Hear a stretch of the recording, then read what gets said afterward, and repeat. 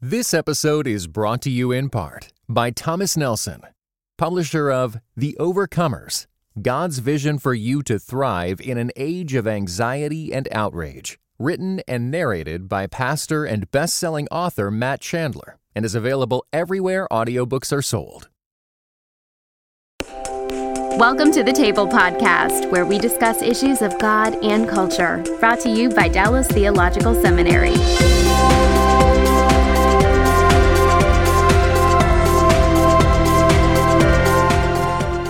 Welcome to the Table, where we discuss issues of God and culture. I'm Darrell Bach, Executive Director of Cultural Engagement at the Hendricks Center. And our topic today is giftedness, and my guest is Bill Hendricks, who is Executive Director for Christian Leadership at the Hendricks Center. So you've got the whole Hendricks Center team today, Bill. Well, we're pleased to have you with us. It's great to be here. And our topic is giftedness, and most people will think that what that might mean is, we're going to talk about spiritual gifts and 1 Corinthians and that kind of thing. But my guess is that that's sort of right and sort of not right. So sort us out. Well, let's just start with the fact that whatever gifts we have are always from God. And I personally wince when I hear people talk about spiritual gifts and natural gifts, because that somehow creates kind of a hierarchy in people's minds. And at the end of the day, I think we're talking about all the same stuff, that God has endowed human beings with actual abilities and strengths and motivations to accomplish things that he wants done. And every single person in the world has their own unique form of giftedness.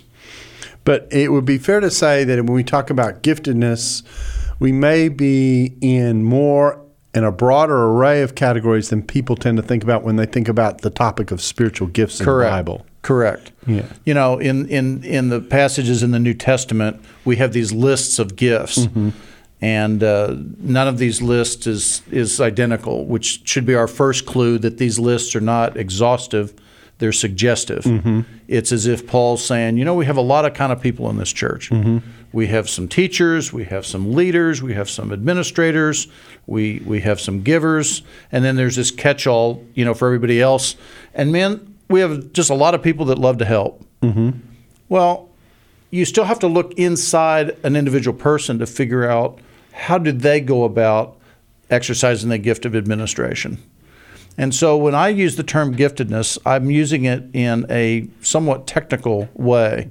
And I guess the simple definition that I'd give is that giftedness is a set of unique core strengths and natural motivation that you instinctively use to do things that you find satisfying and productive. It's not just about what you can do, it's about what you're born to do and what you frankly love to do. Well, that's an interesting way to think about it. I think most people just kind of go through life and kind of try and find what works, if I can say it that way. There's not much purpose or reflection. A lot of trial and error. Yep. And therefore a lot of breakdown because people don't instinctively know what their gifts are, which sounds counterintuitive. Bill, you're saying if God made me this way, shouldn't I just know what I'm supposed to do? And the answer is, well, actually not, because your giftedness is so natural and instinctive that when you're using it, you don't think about using it. You just use it. And it doesn't seem remarkable. And you're liable to say, well, anybody could do that. And you see other people using their gifts and you think, oh my gosh, that's amazing. But you don't see yourself using your gifts. And unless somebody from the outside holds up a mirror and says, well, here's what you're doing, and celebrates it and says, here's the value of what you're doing, it proves a bit elusive. Okay, well, that's kind of a little bit of an introduction. Why don't you tell us about the book that you've recently written and Sure. and how in the world did you end up in the world of giftedness? All right, well, first of all, the book is called The Person Called You, Why You're Here, Why You Matter, and What You Should Do with Your Life, which is a fairly audacious title, I admit.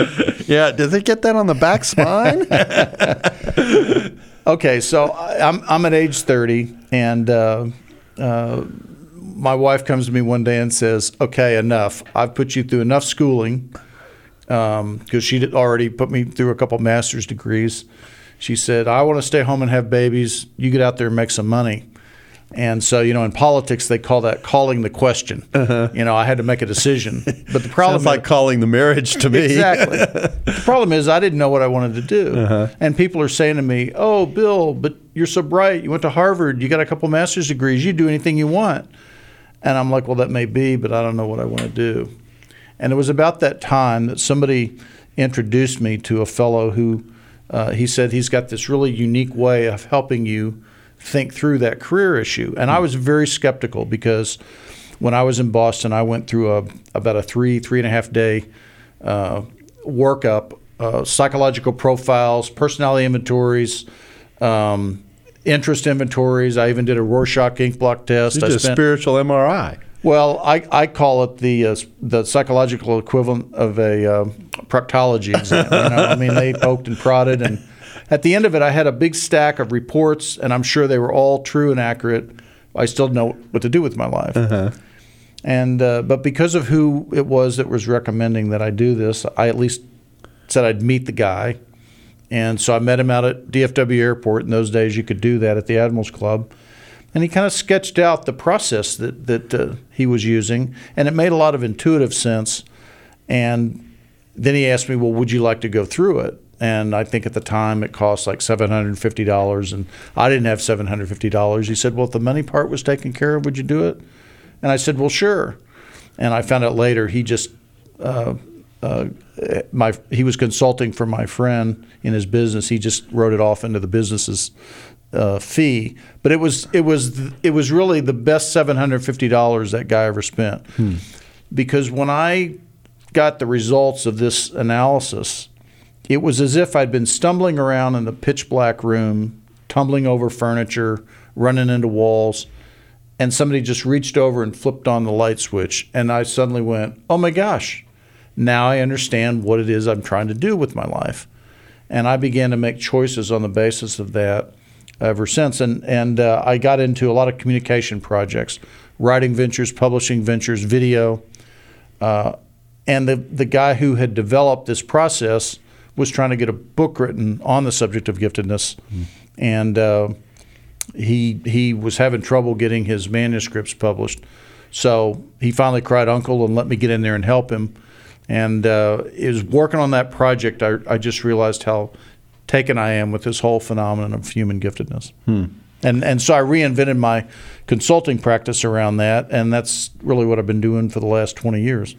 So you're saying that giftedness is kind of a combination of kind of what you do well and what your passions are, which I think is interesting. I imagine the passion part of this is the part that oftentimes gets stuffed or shunted to the side because people just want to land. I've got to have a job. I've got to do something. Is that common? Well, let me put a quarter twist on that. Okay. I actually never use the word passion. Okay. I find that passion is a bit of a red herring, because some people are what I would call passionate people. I mean, they're passionate about their work, they're passionate about their family, they're passionate about their faith, they're passionate about their sports teams. I mean, they're just passionate people.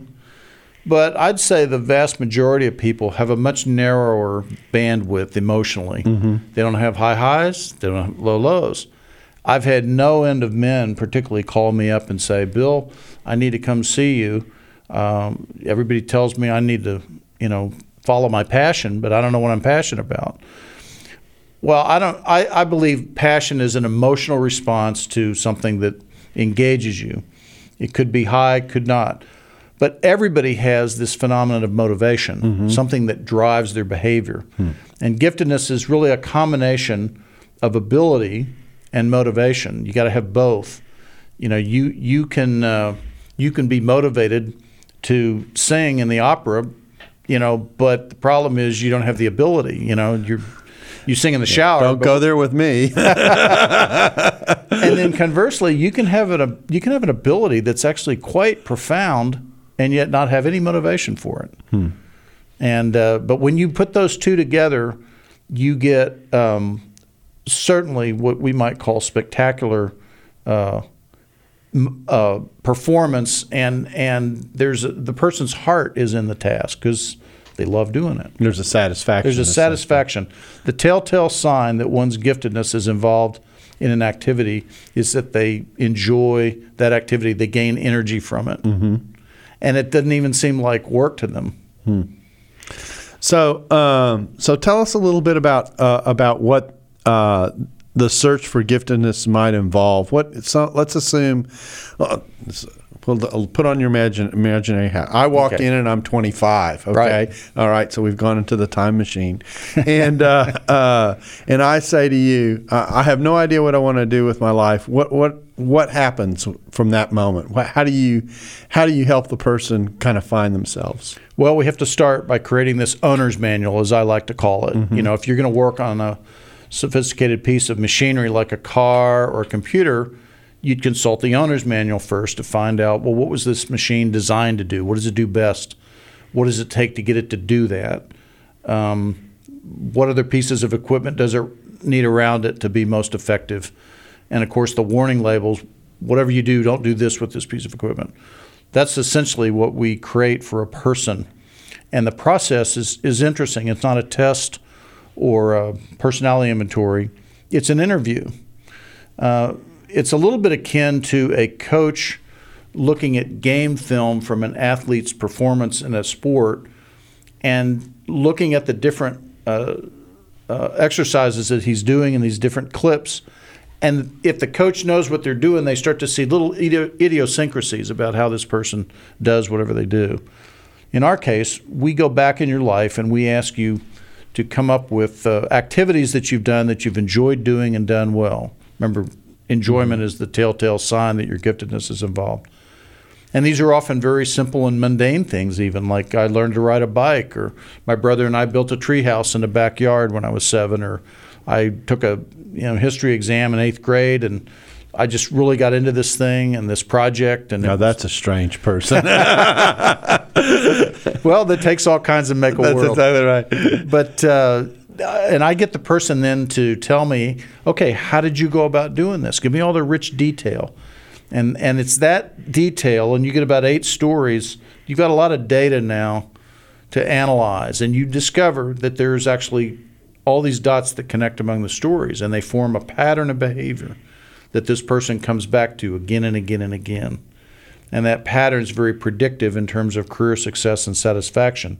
So, armed with that owner's manual, I'm then in a position to say, okay, if this is what you're wired to do, if this is what you're born to do, where out here in the wide world of work are they paying people to do what you instinctively and naturally do, and frankly, you're going to do anyway? Why not get paid to do that, if possible? And that begins to suggest options that they can go begin to explore. And so I take it this is what happened with you as well, that someone sat down and took you through this kind of a process. And yes. And what did you discover about yourself? I mean, what did your giftedness turn out to be? I am what we call an impactor, which means I want to collide with people and make some kind of an impression or make some kind of a difference, send them off in a whole different direction. If you think of a baseball bat colliding with a baseball and knocking it out of the park, well, that's what I love to do. Like, people never forget, oh my gosh, I remember when Bill said this or did this or wrote this or whatever. And I've been doing that my whole life through whether it's getting up in front of people or writing books, or earlier years wrote music and so forth. This process that I've been using is a much more sophisticated way, and almost a higher level, to make a huge impact in somebody's life. Because when you show them this stuff, it can literally, transform the direction of their life. And I've seen that over and over and over. I estimate in the last 20 years that I've been doing this, I personally worked with about 2,000 people. And I could tell you story after story of people who, once they kind of figured out what that giftedness was and started to make choices on the basis of it, it's amazing. Opportunities start to open up that they wouldn't have thought about or considered. And of course, I know that God's at work behind the scenes because He wants you to get your giftedness in play. We go back to Genesis 1. The very first words that God said to human beings after He created them were, be fruitful, multiply, fill the earth, and rule over it. God wants to make this world flourish.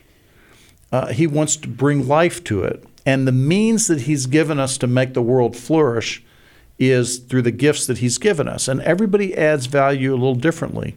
Some people are gifted to the task of getting ore out of a mountain and turn it into metal. Somebody else is really gifted to the task of shaping and designing that metal into an automobile. Somebody else is gifted the task of laying out the highway it's going to run on. Somebody else is gifted the task of getting the oil out of the ground and turning it into gasoline to drive it. Somebody else is gifted to the task of financing that, to educating all the workers, to taking care of their bodies when they get sick, and to attend to their spiritual needs so that they really connect with God. So God's given all these different gifts to us so that we would cause the world and its people to flourish. So God wants us to discover our gifts and get into paths that are fruitful for us. So you said that you are an impactor. What are some of the other categories of giftedness that we could be thinking about? Well, in one sense, there's as many kinds of giftedness as there are human beings in the world. We serve an infinite God, and I like to say that God is giftedness is what I call incarnational truth. My view is that when God designs a human being, he takes some dimension of himself that he does in an infinite way, and he fashions a human being to do that exact same thing, only in a finite way. Mm-hmm. And, it's a mystery to me, but for some reason we serve this God who delights in seeing himself in human form. Mm-hmm. So that when somebody does that thing that he's put in them to do, He delights in that because he sees a little picture of himself, and he's the only person anywhere that's worthy of his own delight. Mm-hmm. So in that sense, theoretically, God could design an infinite number of human beings. But just to give you some examples, some people, they don't want to make an impact. They want to build things and develop things. Somebody else wants to understand something to a very deep level. Somebody else, it's all about gaining response from people and influencing their behavior. Then you have people that they can see potential and then exploit that potential. They often end up as entrepreneurs. You have people that love to plan and produce, often turn into great administrators because they can get the logistics and the operations functioning. And then you have the creative types we tend to call realize the concept. They can get a vision in their mind and then bring it about, perhaps through a song or a movie or some other finished product. And it's just it's amazing to see people wake up to this unique thing that they have and how they go about doing it. I've never seen anybody break into tears over the results of their Myers-Briggs test, okay? But it's not unusual for people when I finally sort of confront them with the analysis, and here's what it really shows about you.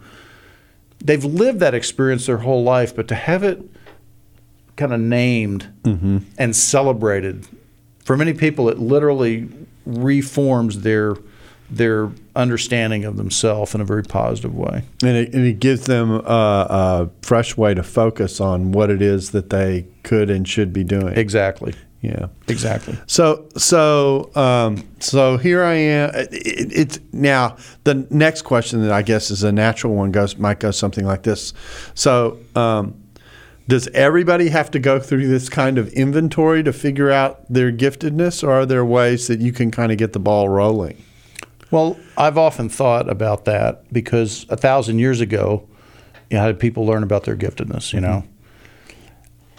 I believe that before the fall, here's how it might have worked. You observe me doing something that's right out of my gift, and you recognize that, and you say to me, Bill, that was pretty amazing what you just did. Did you see the value of that? And I go, wow, I hadn't noticed, but thanks for pointing that out. And you look like you really enjoyed it. Your heart was in it. I go, yeah, that's true. My heart really was in it. And then either you or I are in a position to say, isn't it a wonderful thing that God made me that way? And with enough feedback like that from people around us, we would each start to wake up to the thing that we offer and have it celebrated. Even after the fall, I believe that the first way and the most common way that people discover their gifts is they get feedback from other people and the environment. And of course, much of that feedback is from parents, siblings, teachers, peers. And that's okay to a point, except that being fallen human beings, oftentimes that feedback gets couched in negative terms. And I can name the very thing that's true about you in terms of your gift, put a negative label on it.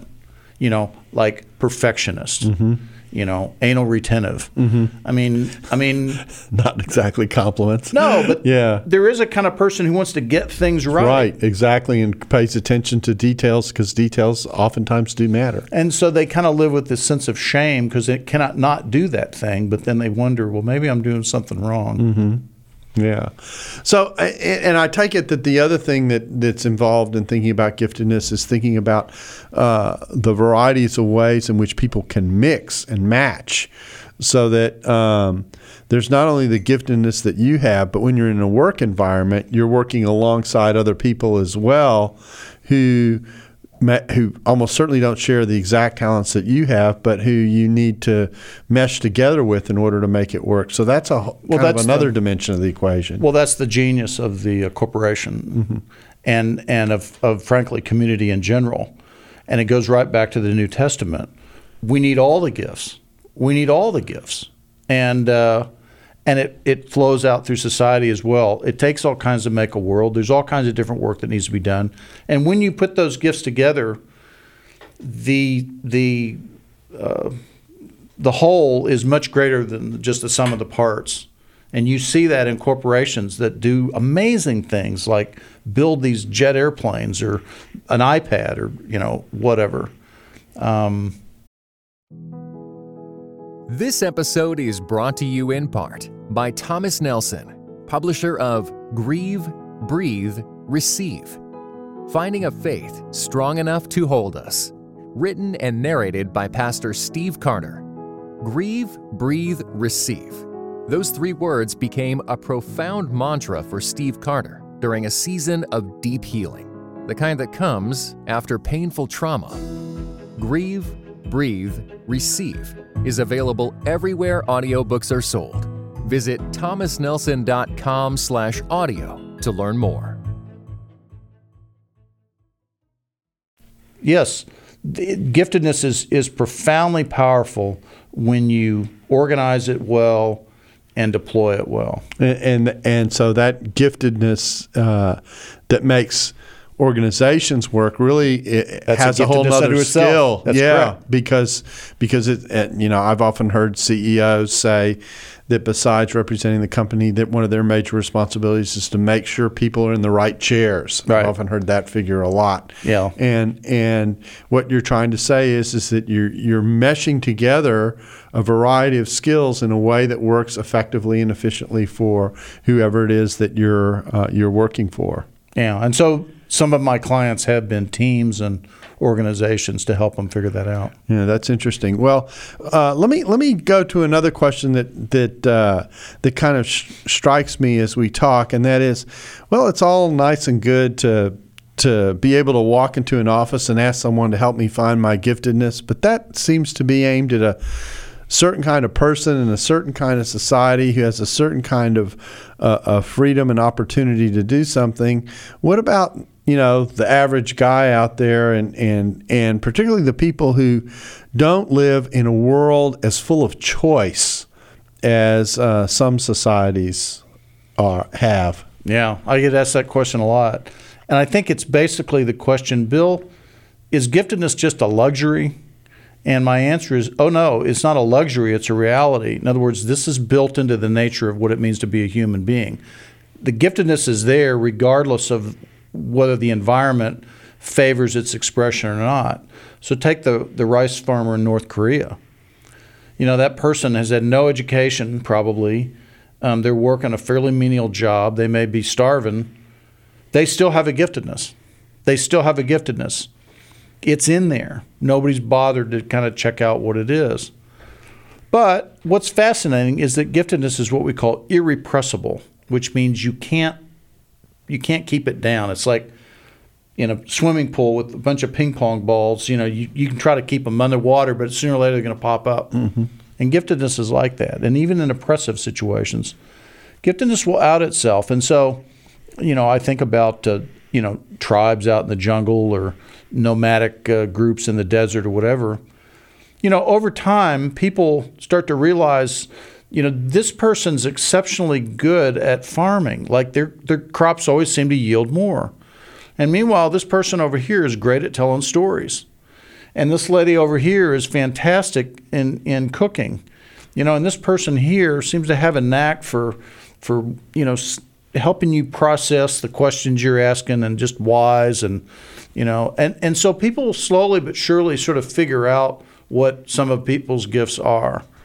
Now, having said that, I'd also point out that in our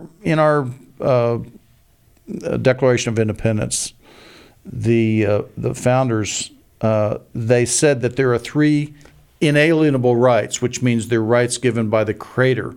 You can't just do away with them. And they are obviously life, liberty, and the pursuit of happiness. So what they meant by the pursuit of happiness was to do life, to pursue life in the paths that you felt God was leading you to do. Mm-hmm. And it's inherent, in order to pursue that, you have to have freedom. And you will notice around the world throughout history where people have been given freedom to educate and then to exercise their gifts, you have flourishing. Where those freedoms are not present, you tend to end up with automatons and people that in many ways are becoming less human. Yeah, less humane environment, really. Absolutely. Yeah. And so, not to get political about it, but I very much believe that wherever we can in this world, we ought to be praying for and we ought to be working for, people's freedom. I guess one other factor on this, Daryl, is until about 75 years ago, there wasn't really a need in the world to figure out people's giftedness, because prior to that, virtually all the work of the world was done on farms and factories. And in those economies, one strong back is as good as another. You can just plug and play people. But with the rise of knowledge work, you now discover that everybody adds value differently. And knowledge work is great because it accesses more of our personhood, and it gives more expression or possibilities for expression of that giftedness. Now, we're still, as I say, only 75 years into what amounts to a grand experiment. We still don't know very much about how to educate knowledge workers, how to position them for effectiveness, how to organize them and manage them, how to incentive them. We've just had endless experiments trying to figure this out as we go. And I think we're making a little bit of progress, but it's still very early in that transition. But it's profound to think that the nature of work fundamentally changed back there, and the locus of work moved from the land to the mind, and that affects the giftedness piece, because we really have to think about, well, how do you add value? Mm-hmm. So you've got, another way to articulate this, I'd be interested to hear your reaction to this, is to say, you had kind of your core agriculture and survival skills, kind of the core things of life that people used to do, or what we would perhaps refer to today technically as manufacturing kinds of jobs and that kind of thing. Now you have whole other areas. You said knowledge work, but I immediately leapt to, there are a whole group of services that people provide that aren't manufacturing. Right. They aren't knowledge work, okay, but they're service work. That's different. There's the whole realm, and certainly this has become big in our time, the whole realm of entertainment, that where a lot of people reside, and where the arts tend to get expressed. For example, arts aren't, technically speaking, manufacturing. They're not services in one sense. And so part of what I think you're suggesting is that when you move from kind of a basic subsistence level of life, with where you either are growing things or designing things, manufacturing things, to all these other characteristics and possibilities, you open up the field for how giftedness can express itself. Absolutely. And this all goes back to Genesis 1, God wants the world to flourish. The world on its own just gives us natural resources. Humans have to do something to transform those resources into something valuable. But it's a big world. And every day we start to see just how much more God has built into the potential of this world to make it flourish. You actually saw that at the Tower of Babel in Genesis, 9? 11. Well, yeah. It's back there. Yeah. But, God says when these people build this tower, which is a fairly sophisticated project, at this rate, there's nothing these people aren't going to be able to do. And he wasn't ready for them to do all that, he had in mind. And so he confuses the languages and spreads them abroad. Ironically, what we're sort of seeing nowadays with this global economy is people working back together again, even internationally. And once again, you see these amazing sort of results and products out of that and different kinds of work. And it to me, it makes me think a lot about what would happen if, as people did their work, they brought God back into their work. It wasn't just on their human strength, as impressive as that can be, but the whole way they did their work was directed toward this God who himself is a worker and has given them this work because, in fact, he wants the world to flourish. It would transform people's mindset about what they're doing. So this brings in the faith and work dimension that ties into giftedness pretty effectively. And the interesting thing about that, it seems to me, is that I think when you talk to most people about faith and work, they say, okay, we're talking about how I can be a Christian at work or how I can do evangelism at work. They think of it in terms of it's a platform. Mission. Yeah. But really, you're talking about something much more basic, in some ways profound, in terms of the way people go about actually seeing their work as their vocation. We tend to think of ministry and vocation as happening only in the church with the pastor, or in the Sunday school class, or in children's church, or with the choir. Okay, that's where I do ministry. Correct. So ministry's in the confined to these four walls. Meanwhile, the bulk of my week, okay, is kind of irrelevant. Correct. Or some people, I go and work so I can take care of my family and earn the money that I want to earn, and it ends up being directed either towards oneself or towards the things that I really care about. Right. That's another way to think about it. But you're really talking about something completely different, something far more, as I said, profound. Why don't you talk about what that difference is? Well, a lot of it has to do with God cares about the work itself. The work itself, like if your job, Dorothy Sayers says, if your job is to make shoes, then you need to make the best shoes you can possibly make and do it to the glory of God. And really, what God's interested there is not just whether you're a good person. It's like, well, how good are the shoes? Because that's indeed what the work is fundamentally about. Mm-hmm. Have you added value to this world to, in some way, in your little corner, whatever God's put under your control, have you made that more life-giving? Have you made it flourish? Have you, frankly, treated it as though God himself were the steward over it? Because, in fact, he's put you in responsibility over that little piece of the world. It changes then sort of the spirit with which you do your work. And not just about you and your needs and so forth, but it's about the work itself. So and we're back into Genesis 1 again, of course, where the exhortation, I call this the creation mandate, mm-hmm. is to be fruitful and multiply and manage the earth well. Or sometimes the metaphor is used, I think it's a good one, of managing the garden. God placed us in a garden. It's the picture of Genesis 1 and 2. He placed us there as part of the creation to manage and to manage well.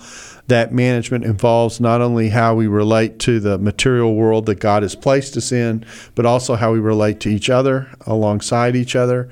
And so the core calling of a human being is to service the creation and service people within the creation well. Right. I can do that in all kinds of places, in all kinds of ways. That's right. And I can't stress, I'm preaching to the choir. Right, we talk about this stuff all the time. Right. But I can't stress enough for our audience how widespread is the view that work is kind of a curse or at best a necessary evil. And that the real work of God takes place within a church context. And I was on a cohort for a university online talking about giftedness. And I remember there was this woman from somewhere in Africa, and at the question and answer time, she said, "Now, Mr. Hendricks, let me see if I follow you here. I thought I heard you say that I could exercise my spiritual gifts outside the church." And I said, "Well, yes, that's in essence, what I said." And there was a pause, and she said, I've never thought of that before.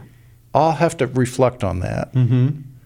And I just realized in that moment that she had just had this assumption about the nature of work and the nature of, church work, and the two weren't to be confused. And it's like it's as if God, has put all this grace into us through His gifts, but we stay in the toolbox. We don't get out there and use it. It's like we're keeping all the goodies for ourselves in our churches, and meanwhile, there's a world that's starving for people who have a real purpose in life and are also committed to doing the best work they know how to do. The interesting thing about this is full of ironies, because when you do that, you create a divided world, you create a divided self. You also, I think, create a world in which the relevant life is confined to this sacred space that we've created, and we've got this secular world out here. And actually what we've done, this is where the irony is, what we've done is we have created the world that a secularist wants us to create, in the sense of there's the everyday world out here that's not sacred, and then there's this sacred space which everyone can create in their own way, and right. and let's keep it tight and sacred, and separate. That's right, and separate. And yet I think what Scripture is calling for us to say is to say everywhere where God has His sacred people becomes sacred space, and they have the opportunity to live in a way that reflects the way God made them, His giftedness, His presence, and His sense of equipping us to serve one another and to work well together. Granted, this has all been tainted by what happens in the fall, but still, in terms of the design and the intent, that's the way things are supposed to be seen. So that when we move into our jobs and we do what God has called us to do, I often use this illustration a lot. I said, think about what it takes for you to have your Wheaties in the morning. Yeah. All the steps of what it takes. And really, all the different people. And if you really think that through, you realize this is happening at all kinds of levels. Correct. It's from the person who grows the grain to the box that it goes in, to the wrapper. Transportation. That's a whole nother level, the transportation. All the financing. What it took for the truck to be able to go from place A Oil to and place gas, B. transportation. Exactly. The making of the roads. It can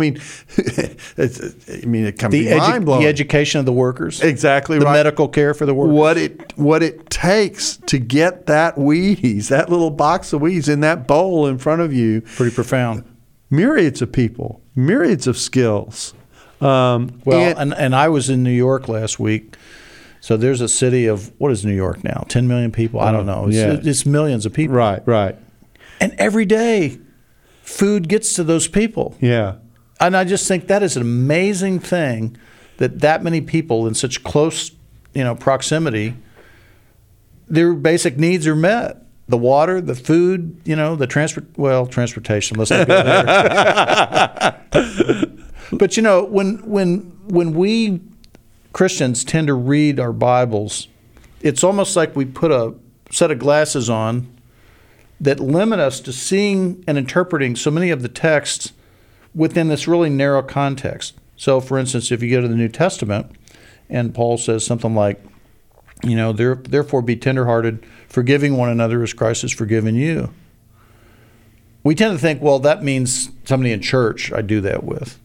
And we don't tend to think, no, that also includes the coworker that you're next to at work, the customer, that is hacked off, or it hasn't paid or whatever. I mean, we spiritualize these passages and therefore narrow them instead of saying, oh no, this is for all of our life. We take that into all of our life. Now, there's a series of passages that drop in my head when you say this. I mean, there's a passage in Galatians 6 which says, do good to all, especially to those of the faith. Or I'm going to have some fun with the Good Samaritan. Jesus didn't tell the Good Samaritan story and say, well, first check out and see if they're a member of your local church and then help them. Right. He said, go and be a neighbor, that kind of thing. And in telling the story about the Samaritan, he's also making an opposite point or another point, and that is, and neighbors may come in surprising packages and packages that may surprise you. In fact, when he describes the Samaritan as a good neighbor, and he asks the lawyer who he's telling the parable to, who proved to be the neighbor to the one who fell among the thieves, the guy is so traumatized by the example, he doesn't say, some Samaritan. He says the one who showed mercy. He can't even say it. So there's this idea of how we serve other people made in the image of God in a caring that extends, without boundaries in such a way that we show who we are. The third passage that's in my head is a very famous passage. It's the passage in Jeremiah where the call is to exiles, Jewish exiles who are in Babylon, not exactly the most friendly and spiritual place in the history of mankind. And the exhortation is serve the city. Right. Seek the peace of the city. Seek the peace of the city. And so they're told to live their everyday lives in such a way that their life is a testimony to the power, presence, and effectiveness and goodness and grace and kindness of God. And praise God, here and there, and I'd say on an increasing basis, but it's slow, you will see individuals who are in positions of leadership in companies and businesses and so forth who are really catching that vision, and they're literally creating their business into a model of how you do that in very practical ways, whether it's by how they grow food, in a real green way, and this is happening a lot overseas where through microloans and so forth, you get a group of people and they need work. Mm-hmm. And you bring them together, you provide some means, and you start to see the giftedness show up. And so you build up that business into something that then is a resource for the community. And it's exciting to me to see what have traditionally been called lay people, not the paid professionals, but people in everyday work catch a vision for how they could use the systems that God has put under their control to actually bring that flourishing about through the work. It's interesting. The the managers in businesses who get this, who come out of a Christian background and think about how do I make my work, my vocation? How do I see it as ministry? Will say things to me like, I view the people that I manage as my flock. All right. They'll take what is traditionally church language and church attitudes and church pictures of shepherding and caring and protecting and providing, all those kinds of things, and they'll move it over into their job, and they'll say, that's how I view my people. I don't view my people as chess pieces to move around on a board in order that commodities. Yeah, commodities. But I really am thinking about how to care and develop them as people as they do what they do, interact with them in such a way that it's effective. Yeah, I believe every manager is in a position to literally affect the spiritual, the soul, I would say, of people that work for them. And you think, well, how can they do that? Because how you set up the work and how you oversee the work and how you reward the work, all of that affects the person's outlook on life. And if they hate their work, they take that home and it poisons the whole home. Whereas if you set up the work to be, again, life-giving, so they feel like, oh, I belong here, I can express the best of who I am, I can make a contribution, well, now their work means something. They take that home and it permeates their whole community. So there's a sense in which there's also a soul of the corporation that gets created as a result. Exactly. Yeah. A company can affect its community. Frankly, it can affect a whole region. It can affect a whole nation. Yeah, and so this area has fascinated me ever since I've gotten into it, and in the myriads of ways in which it works. But the core thing is when people understand that what they do matters, and most jobs that people have do matter in one way or another. They do contribute to the cycle. They allow me to eat my Wheaties, every day. I get my food every day, or the clothes on my back or whatever. They do perform a real service, and when people see that contribution and they're doing it out of a skill set that God's been giving them, then their life is a more life makes sense. That's right. Life makes sense. So we thank you for coming in and being a part of this and discussing. Thanks for having me. Glad to do it. And we're glad you could be with us on the table, and we look forward to seeing you back again with us soon. Thanks for listening to The Table Podcast. For more podcasts like this one, visit dts.edu/the table. Dallas Theological Seminary. Teach truth, love well.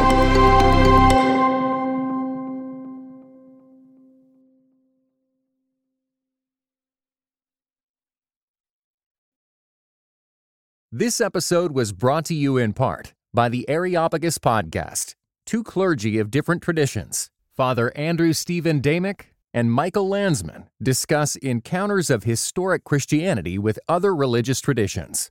How do we engage with those who believe differently? Listen wherever you get your podcasts.